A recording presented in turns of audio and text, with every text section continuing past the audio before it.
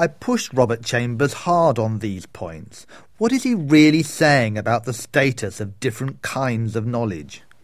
Development managers of all kinds go into an impoverished population. They have a certain agenda, which, for example, they want women to breastfeed their children. They want people to use borehole water rather than the mucky water from the stream. They have an interest in promoting behavioural change based upon systems of knowledge which are often not shared by that population.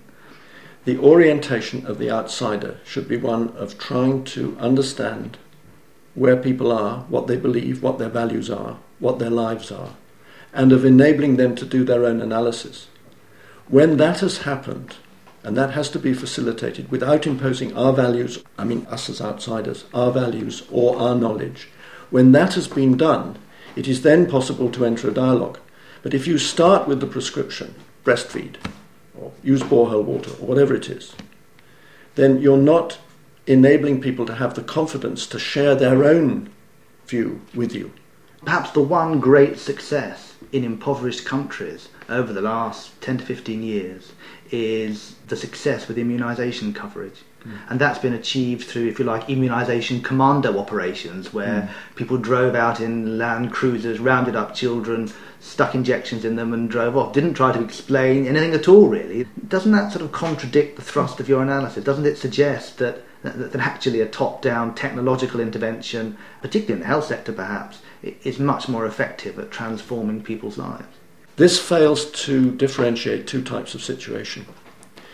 The first is a situation where there is a very standardized and controlled receiving environment, or an environment which can be controlled. If you take, in agriculture, the Green Revolution was possible because controlled conditions which were similar to those on the research station could be reproduced on a large scale in northwest India on farmers' fields. Water, fertilizer, insecticide, and improved varieties. It's similar with immunization.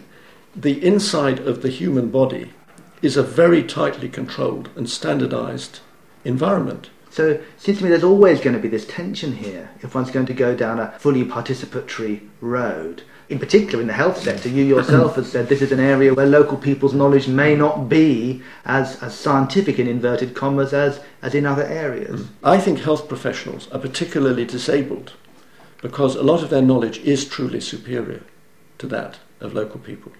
The outsider's knowledge tends to have the edge over local people's knowledge in two areas. One is with things which are very small, the microscopic things, and about the macro, what is happening in the wider environment, which they may not know about, though they often know more than is supposed.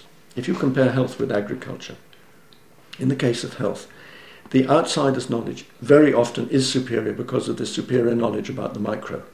And this makes it much harder for health professionals to learn from local people and to empower local people to do their own analysis than it is, for instance, for agriculturalists.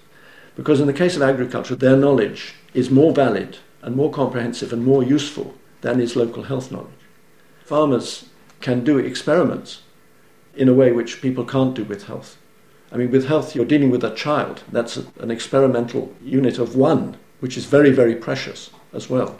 And that makes it very difficult to learn experimentally from how you treat the child. But with crops, farmers experiment all the time, and the losses are relatively small. From the Open University. For more information, go to www.open.ac.uk/use.